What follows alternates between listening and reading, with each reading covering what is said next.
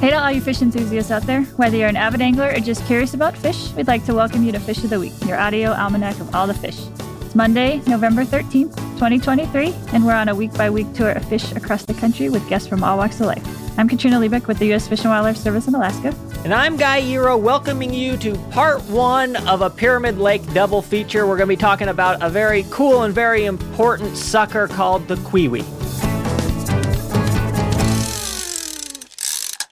And I am very happy to introduce our guest. Erik Horgen is a fish biologist with the Lahontan National Fish Hatchery Complex in Nevada. So very warm welcome. Thank you for having me. I am with the U.S. Fish and Wildlife Service, but we're a complex, so we're very unique in that we have three main facilities. So we have Marble Bluff out at Pyramid Lake. We have the hatchery in Gardnerville, where we raise Lahontan cutthroat trout. And then we have a Fish and Wildlife Conservation office in Reno. And we're all housed under kind of one big facility. So I work at all of them, and I'm the facility manager out at Marble Bluff. Awesome. Okay, so let's get to know this fish a little better. And I guess first with the pronunciation, how do you say its name? So the tribal pronunciation is Cui-ui, but Cui-ui is how we refer to the fish. Okay. And if you were to meet this fish kind of face to face, how would you describe how it looks to someone who's never seen one before? They got a pretty cool face. Yes, they have a very cool face. So their mouth is very fleshy. It is pointed forward and slightly down. So that way they can eat chironomids and things like that off the lake floor. Their eyes are also very amazing. They just look like they have such an awesome history behind those eyes. They are a very long-lived, hardy fish that live only in Pyramid Lake. And it is amazing to see them. The first time I ever saw them was when I first got this job back in 2007. And they have an iridescent blue color to them, kind of getting into darker browns on their backs, and then goes towards a white belly. They have large pectoral fins, and they are very strong fish. When you try and measure them, they will do anything they can to try and get away, just a solid arch, and they'll hold it, stick all their fins out, rigid. And actually, I think that's a mechanism that they use to avoid bird predation. But they're a very cool fish. They're very neat. Read somewhere that indigenous people kind of would flock to the Truckee River and Pyramid Lake, and the pelicans were kind of a signal. Like when they started seeing them come around, it's okay, time to get to the river because the Cui-ui are running. That is true. That is totally true. I have heard that exact same thing from tribal members. Yeah. Do pelicans prefer Lahontan cuts over Cui-ui or one over the other? I would say Cui-ui fit the size class that pelicans can potentially eat and manage without, causing injury to the pelican. And they can also take smaller cutthroat trout. We'll definitely see scar marks on cutthroat trout from pelican strikes as well as cormorant strikes. But right now, those Lahontan cutthroat trout are getting quite large that you'll see a pelican actually grab one and decide to let go instead of try and take that fish down. But for the most part, they would target Cui-ui, and that historically has been their target fish species for the pelican community around Pyramid Lake. They only show up to target the Cui-ui spawn and the large spawning runs that happen out of Pyramid Lake, and to breed and reproduce on Anaho Island. So after the Cui-ui and LCT run are over, the pelicans migrate back south. You say LCT, that's the Lahontan cutthroat trout. Yes, Lahontan cutthroat trout. What's a typical life for one of these suckers? What do they need to reproduce? Like what habitats are they using? They do need a lake environment, and they do require a river for spawning. One of the biggest factors that plays a part in their spawning and reproductive purposes is water. And that starts for us with snow.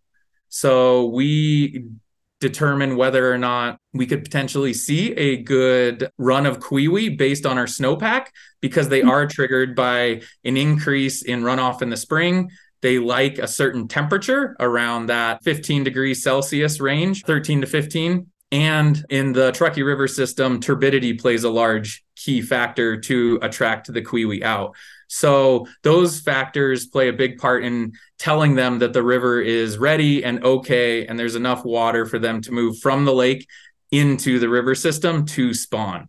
If those factors don't trigger them enough, they'll actually just decide to stay in the lake. They are obligate stream spawners, so they definitely need that temperature and that moving water in order to aerate those eggs and have a successful spawning run. But yeah, it can go anywhere from 1.3 million fish in one season down to no fish the next season. And it all hinges on water. Oh, man. There is an interaction between LCT and Kooyooe, and we've seen this on the reds that come from the Lahontan cutthroat trout when they're trying to spawn. We've noticed that when Kooyooe are in the system at the exact same time as Lahontan cutthroat trout, they capitalize on the clean gravels the LCT have excavated for their reds.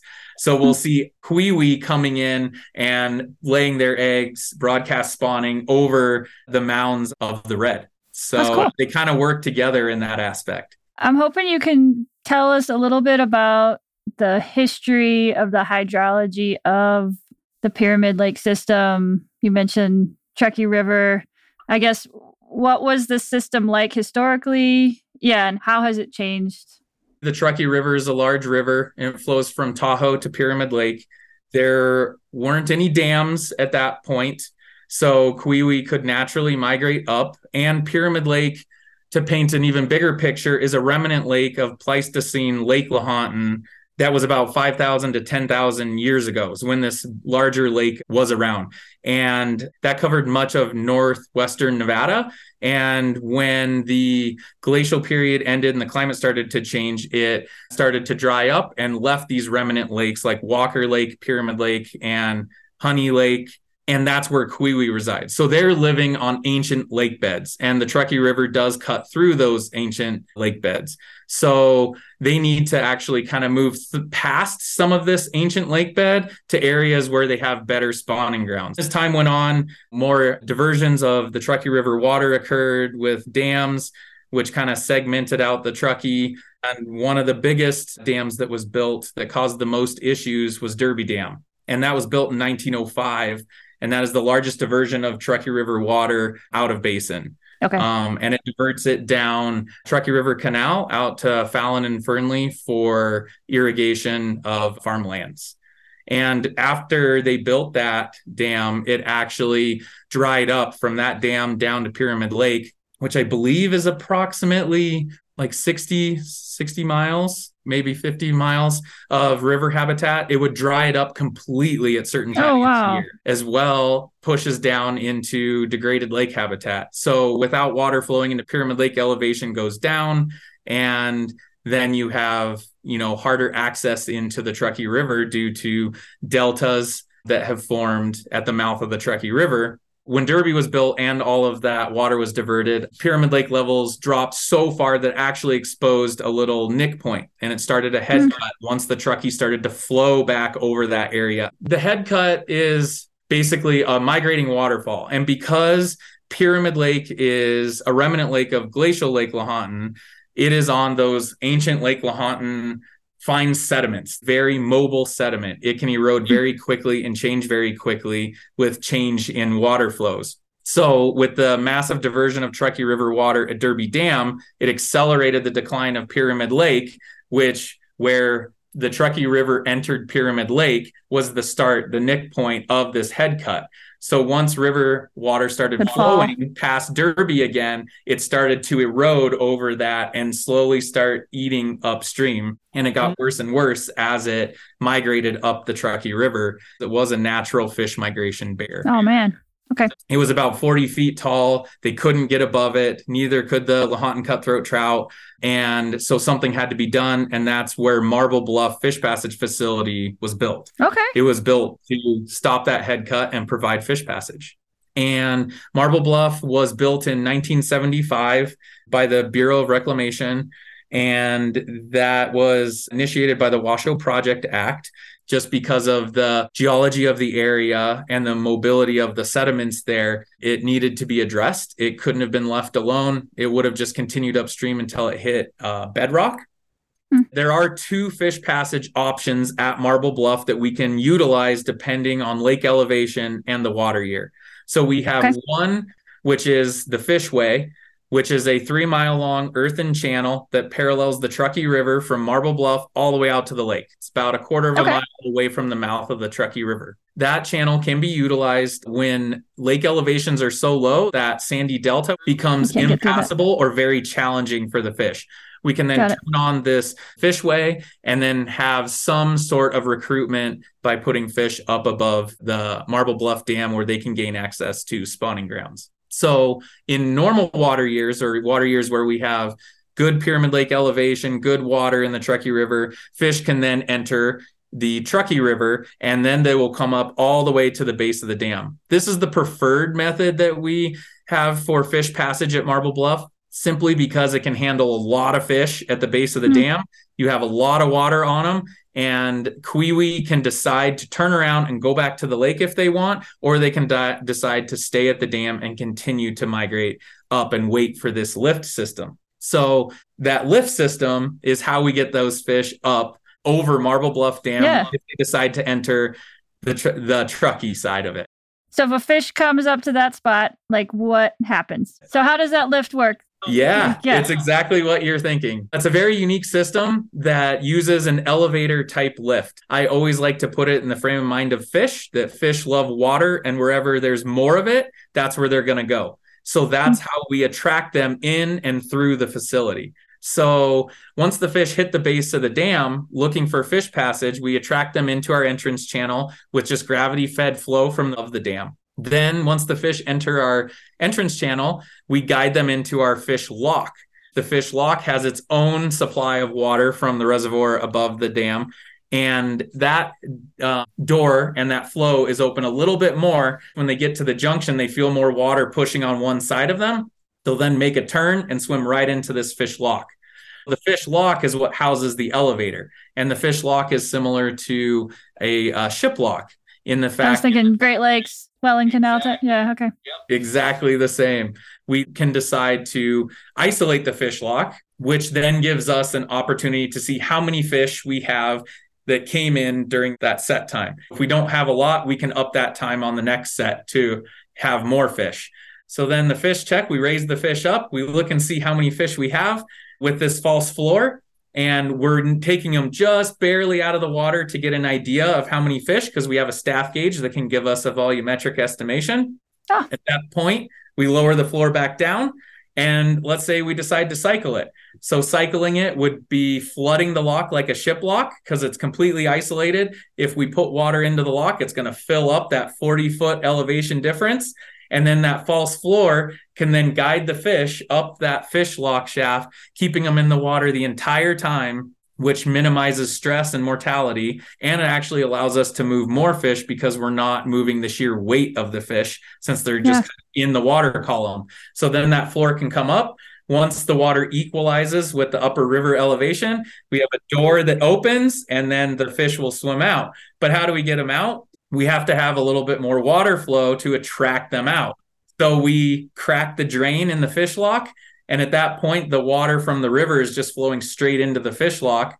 So now they feel that little movement of water and they're attracted straight out into the river system. Yeah, that's cool. Yeah. Cool technology. Wow.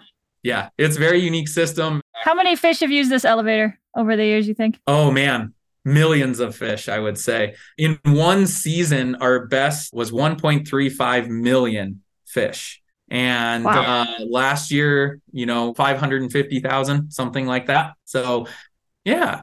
But every year is different. And, we pay attention to those water cues and temperature cues of the river to tell us if or when we could see a large Kooyooe run. Erik's got a big smile when he's talking about this elevator.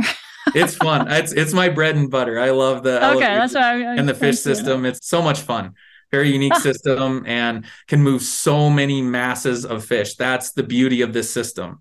Every hoist that I talked about, or every cycle of that false floor with the elevator, can move 3,000 Kooyooe every 15 minutes. So, dang. Yeah. So, and we will max it out. We have to cut it off. Like in 3 minutes of allowing fish in, we can have 3,000 fish in that little lock system. And then we have to get them up and out. That'd be an awkward elevator ride with people going in. I know, right? Cram that many in.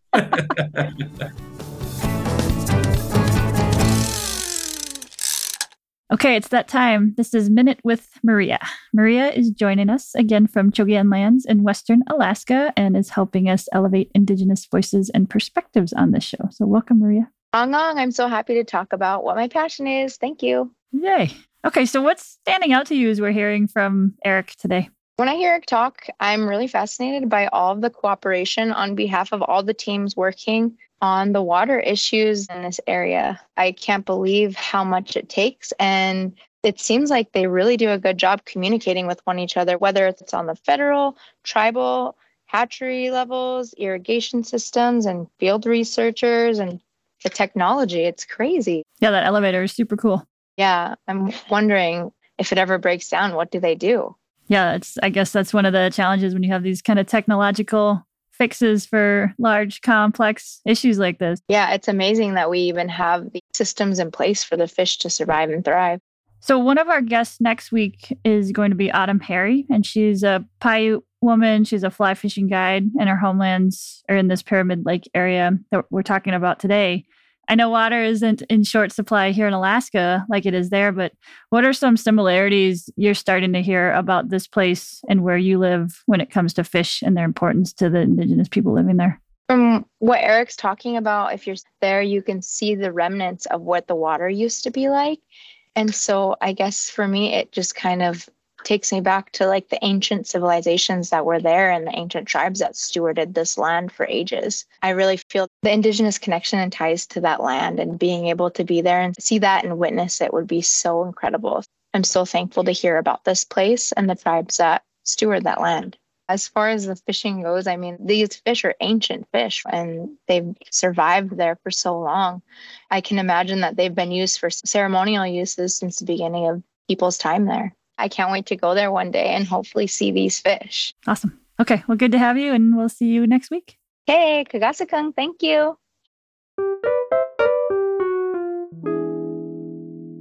Do you ever get to a point where you have simultaneously fish trying to get up the river and coming back down from spawning, where it gets kind of mixed up and you're trying to figure out how do we make sure that the fish that are going up actually got out and the fish that are trying to come back down have enough time to get in? For the most part, the out migration has a good time difference between their up migration for spawning. So LCT will come in first. They'll go up. They like the cooler water. Then it'll transition into Cui-ui because they like warmer water, and we'll be letting them up. The elevator system isn't designed to let fish back down. It's only to put fish up. The fish will then naturally go over the spillway of the dam, which is just two drops to get them down that 40 feet elevation difference. And then they'll be back down below the dam. And there's pretty good survival coming down that. It is. We get returns of Cui-ui and LCT from past years. So, there is probably some associated mortality with it just due to the natural stress of spawning and everything, and then out migrating back to the lake. Cui-ui do spend a very short amount of time in the Truckee River, only about 4 to 6 weeks, and then they have to migrate back out just due to the physiological toll that the fresh water will put on their bodies after they leave Pyramid Lake, since Pyramid Lake is a saline lake. So what's the salinity of Pyramid Lake? Maybe not parts per thousand or whatever, but like relative to the ocean or say the Great Salt Lake, which is very salty. It's about a quarter of the ocean salinity. So it's definitely noticeable for sure. Do they currently inhabit Lake Tahoe, or is that water too fresh? So historically, Cui-ui never really migrated up that far up the Truckee River. They would get to what is called the Vista Narrows, which is usually just before you would come into Reno, traveling upstream from Pyramid Lake. That was, I believe, the furthest upstream migration of Cui-ui. I'm curious. So you talk about Derby Dam. That was actually the first project under the Reclamation Act, under what became the Bureau of Reclamation.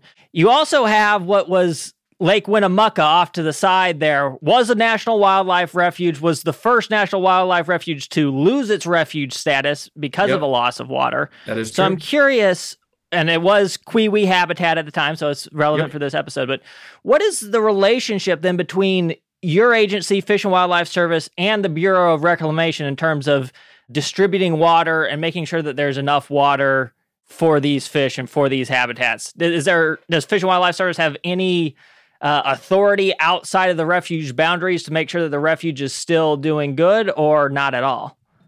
So the Fish and Wildlife plays a part in water management with a group called Troamoa. The Pyramid Lake Paiute tribe is a very valued partner, since the Cui-ui is one of their historic tribal fish, and they still do subsistence take on it, tribal take on that fish. So it is a very important fish to keep spawning. We would all have scheduled meetings during the spring when needed, or we felt needed, to help decide certain flow regimes that we do have for the Truckee River, which came part of Troamoa, which help us determine the amounts of water to call for during certain months of the spawning season.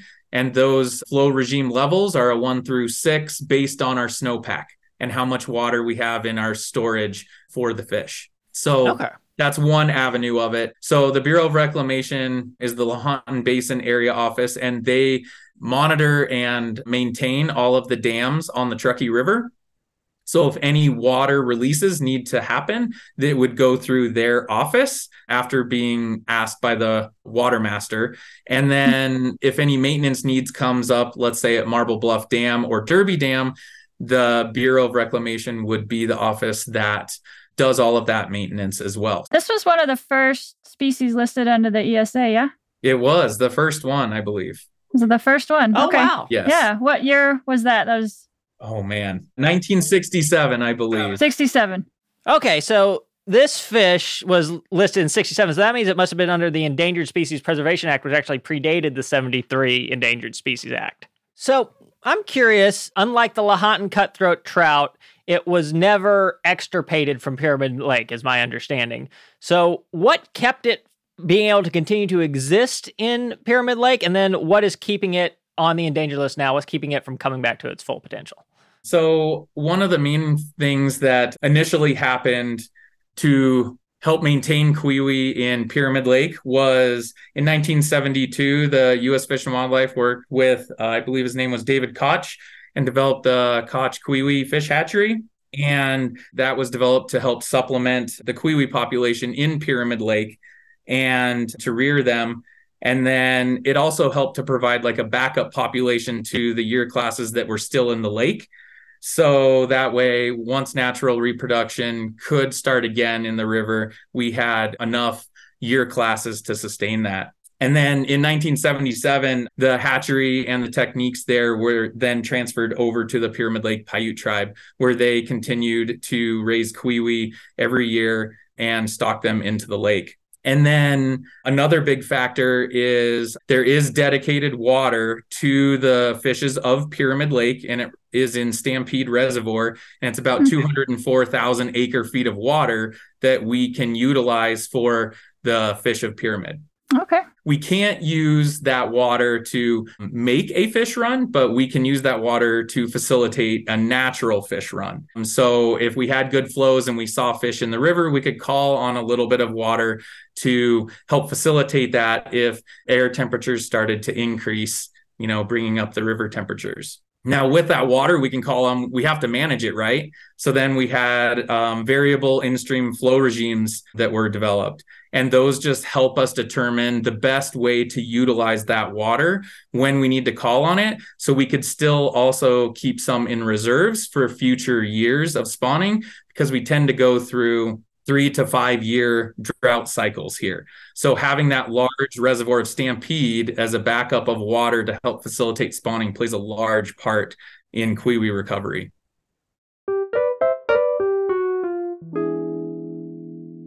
You mentioned that there's a limited capture fishery that the Paiutes have. I'm curious, within the ESA, how that's written into the law. The Pyramid Lake Paiute tribe has a permit with Ecological Services of the U.S. Fish and Wildlife Service that allows them take of Cui-ui for subsistence, and it's on a limited number. And they also take the operculum from these fish for age, as well as they get the sex and the length. So they are getting scientific data, and then after that data is collected, the fish is then taken for subsistence use by the tribe. Okay. Cool. Yeah. And Marble Bluff Fish Passage Facility is listed as a method that the tribe can utilize to help get Kooyooe for this purpose. What do they do? Just you net them there? Yeah, so as the Kooyooe would exit the facility, that's where we take subsamples of the Kooyooe that are migrating through the facility. And we do this all season while the fish are migrating. And, that helps us get the metrics that we need, sex ratios, length, if they're ripe or not. And at that point, we can also then, instead of releasing that fish back into the Truckee River to continue migrating upstream, we could then take that fish and give it to the tribe for research purpose and subsistence fish. Oh, okay. And I mean, we're talking, this is a pretty complex system. We've got that head cut happening. We've got water issues. What are some of the conservation efforts to date, in addition to the ones we've talked about already? Lahontan National Fish Hatchery Complex does work really tightly with the Pyramid Lake Paiute tribe. We, try and work well to get the fish taken if available. And we also work tightly, with all of our other partners, the Bureau of Reclamation, the Federal Water Master, Truckee Carson Irrigation District that divert water out of Derby. We all kind of have to work together. And it is kind of, all of us working together that help manage the water for recovery of this species. Yeah, not really one entity, but it's everybody coming together, I believe. And that the Lahontan National Fish Hatchery Complex is very unique in the fact that we have these like three legs that we kind of say we have that hold up this complex. And, one of which is the operation of Marble Bluff Fish Passage Facility. One is our hatchery in Gardnerville, where we raise Lahontan cutthroat trout. And the other is our Fish and Wildlife Conservation Office in Reno, where we monitor the reintroduction of Lahontan cutthroat trout into their native areas here in the Truckee Basin, as well as monitoring Kooyooe. So, being able to get the hatchery side and the field research side is just amazing. And I think that's what really kept me here for so long. It's been a while. You'll never get bored. There's so much going on all the time. Do we have any kind of historical accounts of numbers of Kooyooe or Lahotans, or kind of what the system was like before some of these water diversions and different things started happening? I'm curious what it was like. If you could go there back in time, what would you see, like just mass wise? Yeah, if you could go back in time to see Pyramid Lake and looking at the Lahontan cutthroat trout and the Kooyooe, I would say that it would be a very lush area, lots of food, lots of water. Pyramid Lake would be very full. You would have massive millions, I would say, of Kooyooe running most years instead of, only on good water years that we see now. Lahontan cutthroat trout would also be migrating all the way up towards Tahoe and into those tributaries. It would just be a very interconnected system that would seem very healthy. That's kind of how I would picture it in my head. Do you have that in your mind when you're kind of thinking about the future of your work and recovering this fish? Like, I guess, what does recovery look like, and kind of where do you think we might be able to get in the future? Yeah, I would think in my mind, recovery would be getting an adequate water supply for Pyramid Lake and the fishes of that lake. We ultimately would really want to bring up the elevation of Pyramid Lake. So really the Delta isn't an issue, and we wouldn't even need to run Marble Bluff. As much as I like to operate that lift, having the lake at an elevation where that area is not an issue, which was caused by that, completion of Derby Dam in 1905, having that elevation up, having good, adequate access to the Truckee River would just allow, year after year of good spawning and good shoreline habitat for other fishes of Pyramid Lake as well that spawn in the lake. That would be the best benefit for the fish. The best scenario. It has been a few years since there has been a real deep dive into Kooyooe population numbers, how they utilize the Truckee River, and the Truckee River is changing. So, we have the removal of dams or the retrofitting of fish passage on dams to improve their access to the river. Do you recall back in 2007 when you first got into, Western Nevada, the first time you came across a Kooyooe and how you felt? Yeah, I felt almost kind of nostalgic. I mean, it's such a very old, long-lived fish. I've never worked with a sucker species before. I had only worked with bull trout and red band trout Hmm. prior to this in Oregon. So coming down here and seeing the Lahontan cutthroat trout and then seeing Cui-ui just kind of blew my mind with their ability to be resilient, to just overcome any obstacle. I mean, they will go into the Truckee River if they need to really spawn, they can. They pick up on these cues to come in. They're a hardy fish, long-lived fish, 50 plus years has been Oh, documented. dang. So, yeah. And I think their longevity is attributed to the fact that they know when to enter a system and when not to. So they don't need to reproduce every year. They can stay in the lake and wait for the next system. They've kind of evolved with these drought scenarios. And I thought that was amazing. That was so cool that the fish really cued in on its environment and was able to, sustain itself in this one lake in the entire world and this one water system and come out, still be there. I mean, from Pleistocene, glacial Lake Lahontan 5 to 10,000 years ago. So, I mean, that's just amazing. There's so many cool suckers. And yeah, we've talked about a bunch on this show now. It might seem like we're over covering them, but yeah, each one we learn about, like they can be really big, they're beautiful, Yes. like you said, resilient. That's super cool. I'm curious if someone's fishing for a Lahontan cutthroat trout, they're using a small fly. Is there any chance of catching one of these fish? And if so, what do you do? This is an endangered species. How do you handle it? Is this even a thing? Yes, that is a thing. So just to kind of show how the fish would respond when you might interact with a fish, if you were to potentially catch one, would be in the spring when they're congregating in front of the Truckee River in the lake to make sure that the conditions are right to enter the Truckee. That's when you'd have the most likelihood to catch one, because all the fish would basically be on that one south end of the lake waiting for that. And the cutthroat trout are going to be perusing the shoreline looking for food, and you're going to be out there fly fishing or with a lure. I've caught them both ways, but if you do happen to hook one, then they can actively go after a fly. We've seen it, and fishermen have reported it. You would just quickly as effectively as you can just unhook them and release them, and then you are perfectly fine for that. And there are regulations in place within Pyramid Lake that require barbless hooks. So it makes taking the hook out much easier and, less damaging to the fish.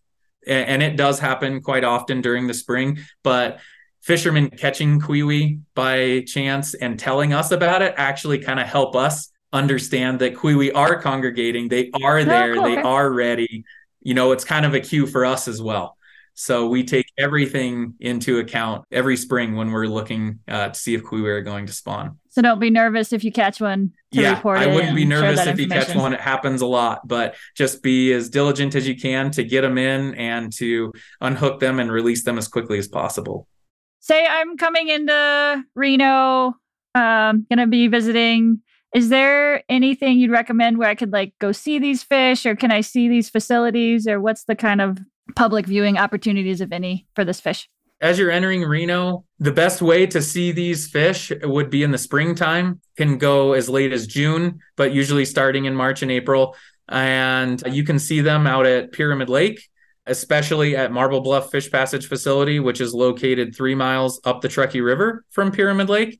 It's a public facility. It is a public facility. We give tours all the time. You can schedule one, and you also can just drop by freely. And if we're open, which is usually Monday through Friday, about 8 to 3 or so, and the gates are open, you're welcome to stop in for a tour. Awesome. Why should people care about this fish who are, I guess, both from the area and outside of the area, I guess? Oh, it's such a prehistoric fish. It has been here for so long. And the fact that it has been able to stay here so long and adapt to all of the changing river and lake environments is just amazing. So the conservation of this species should be, number one. And that's why it's listed as an endangered species. So I think it's a beautiful fish. It's a beautiful, unique area. Terminal lakes are hard to find. There's a bunch in Nevada, Walker Lake being one, Pyramid Lake being another. And because they're so unique, seeing and being able to work with a fish species that lives and calls that terminal lake home is just amazing. And it's really nowhere else. Nowhere else in the world. So they can't go away. And so we got to just protect their home the best we can. All right, Erik. Well, thanks for joining us. It's been great having you on. No problem, guys. Thank you for your time. And thank you for including myself and Cui-ui. Yeah. All right. Get out there and enjoy all the fish, especially the Cui-ui.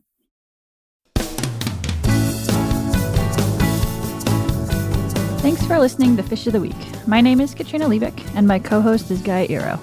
Our production partner for the series is Citizen Racecar. Produced and story edited by Tasha A.F. Lemley. Production management by Gabriella Montequin. Post-production by Alex Brower.